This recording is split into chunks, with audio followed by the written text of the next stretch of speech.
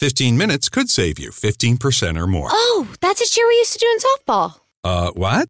It's actually Geico's. Whenever someone hit a triple, we would wave our bats and yell, 15 minutes could save you 15% or more. But we never got to use it because we would only hit home runs. Annoying. The phrase is from Geico because they help save people money. Geico? Yeah, they were our team sponsor. Geico. 15 minutes could save you 15% or more. Hey there, you amazing patrons. It's X, and I'm here with Kyle and Felicia, and this is the Utah Outcast Secret Patron Show. This is the episode from the 13th of March, 2020. If you're catching this at a later time, you probably should check out our Patreon because you're missing out on some good stuff. Right. So anyway, we have this might be the last show ever. Oh, God damn it. I'm sorry. I'm just kidding. I had to. No, remember how I said earlier that I don't have a drop of booze in the house? How wrong I was because someone brought me back wine pops from fucking Costco. I've got the Otter Pops that are boozy. Oh, the Kirkland brand.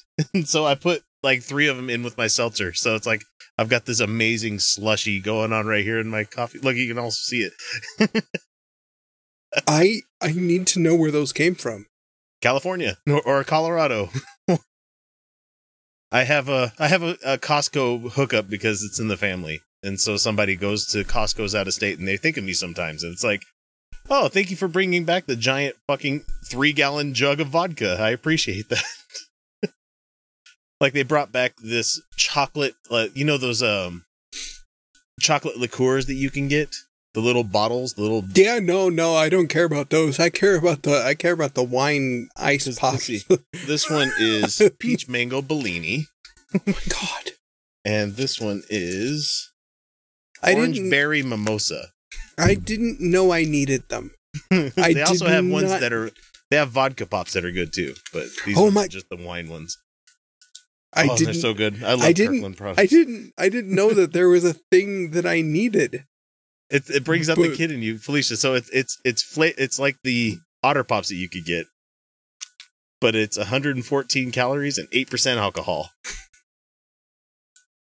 I love these things. I thought I didn't have any booze, so I just went and scrounged in the freezer, and I'm like, oh yay, I've got booze, yay! Damn. All right then. So anyway, no, I need those. Back to the show. So anyway, the article that we're bringing up right here comes to us from the Friendly Atheist blog. Not sure which author wrote this one, but he shared with us a story about a Christian apostle who, that's what he calls himself, stopping a plane crash. Did he? Just like your phone. Did he? Yeah, that's what he claims. So the author starts off by saying, when you write for a Christian website like Charisma, your faith-based conspiracy theories never get fact-checked. If you felt it, then it's automatically true. I mean, yeah. All right. Why not? That's why Apostle James Alford is allowed to say that praying in tongues stopped a plane from crashing. Sure. Well, babbling at the fucking mouth with, glossolalia is not going to stop an airplane crash, guys. Look, I'll give him this. There's no way to prove that it didn't. I mean, the plane didn't crash. Okay. Well, but there is a black box that actually records every signal that happens with all the controls. So, I mean, we have verifiable.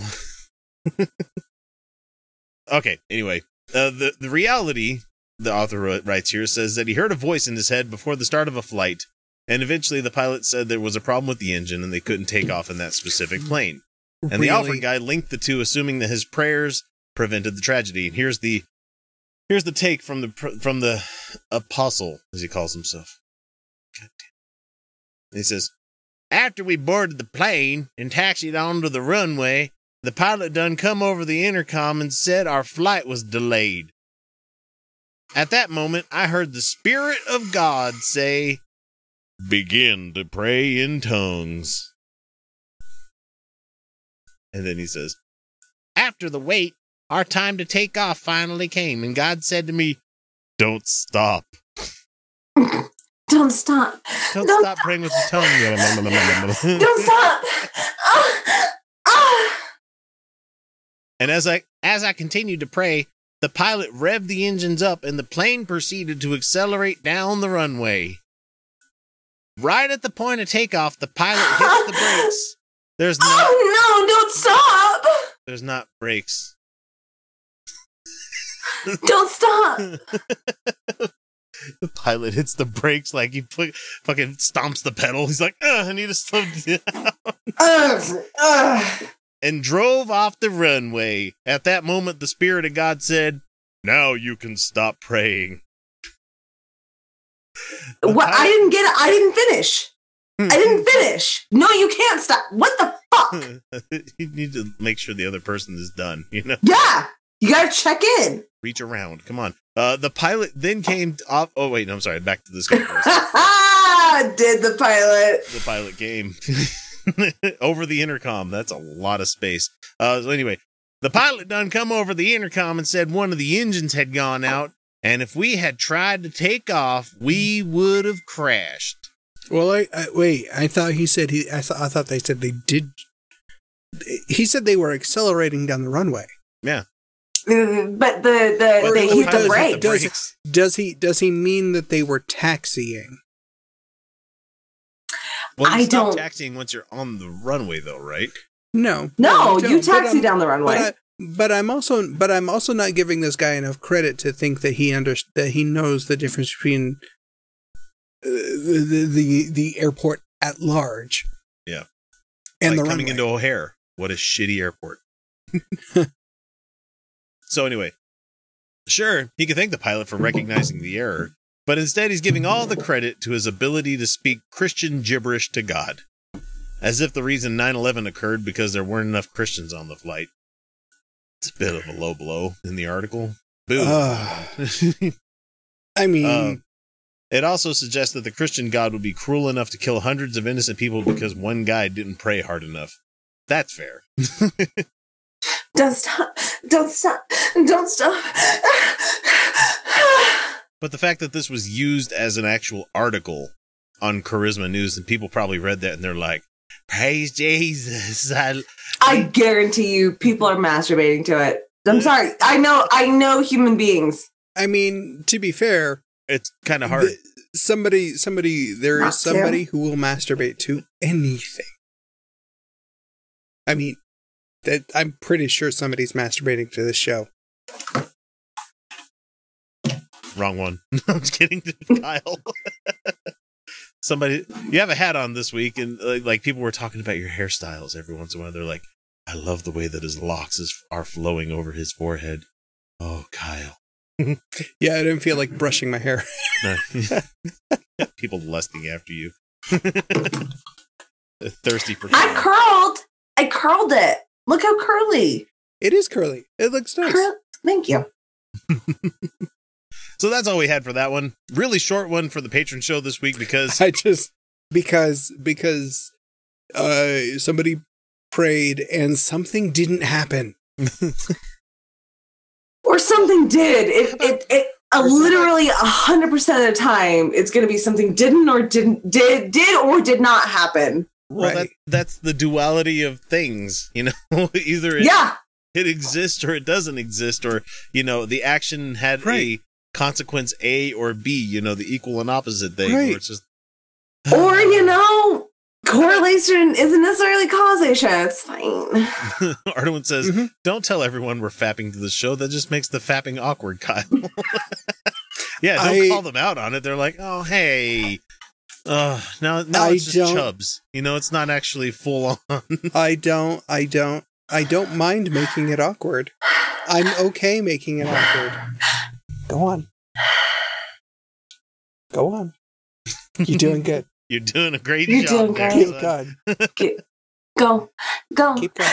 Go. Hey, lady in the back, I see it. Diddles. Don't stop. Don't stop. There.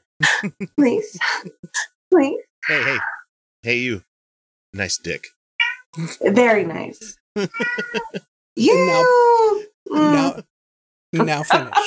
You get that wart looked at. Kyle, come. I'm sorry. No. Look, I can.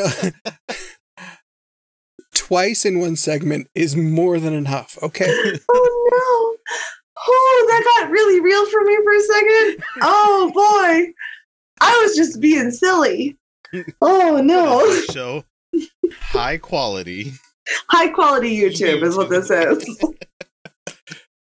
Like, share, come. Ah!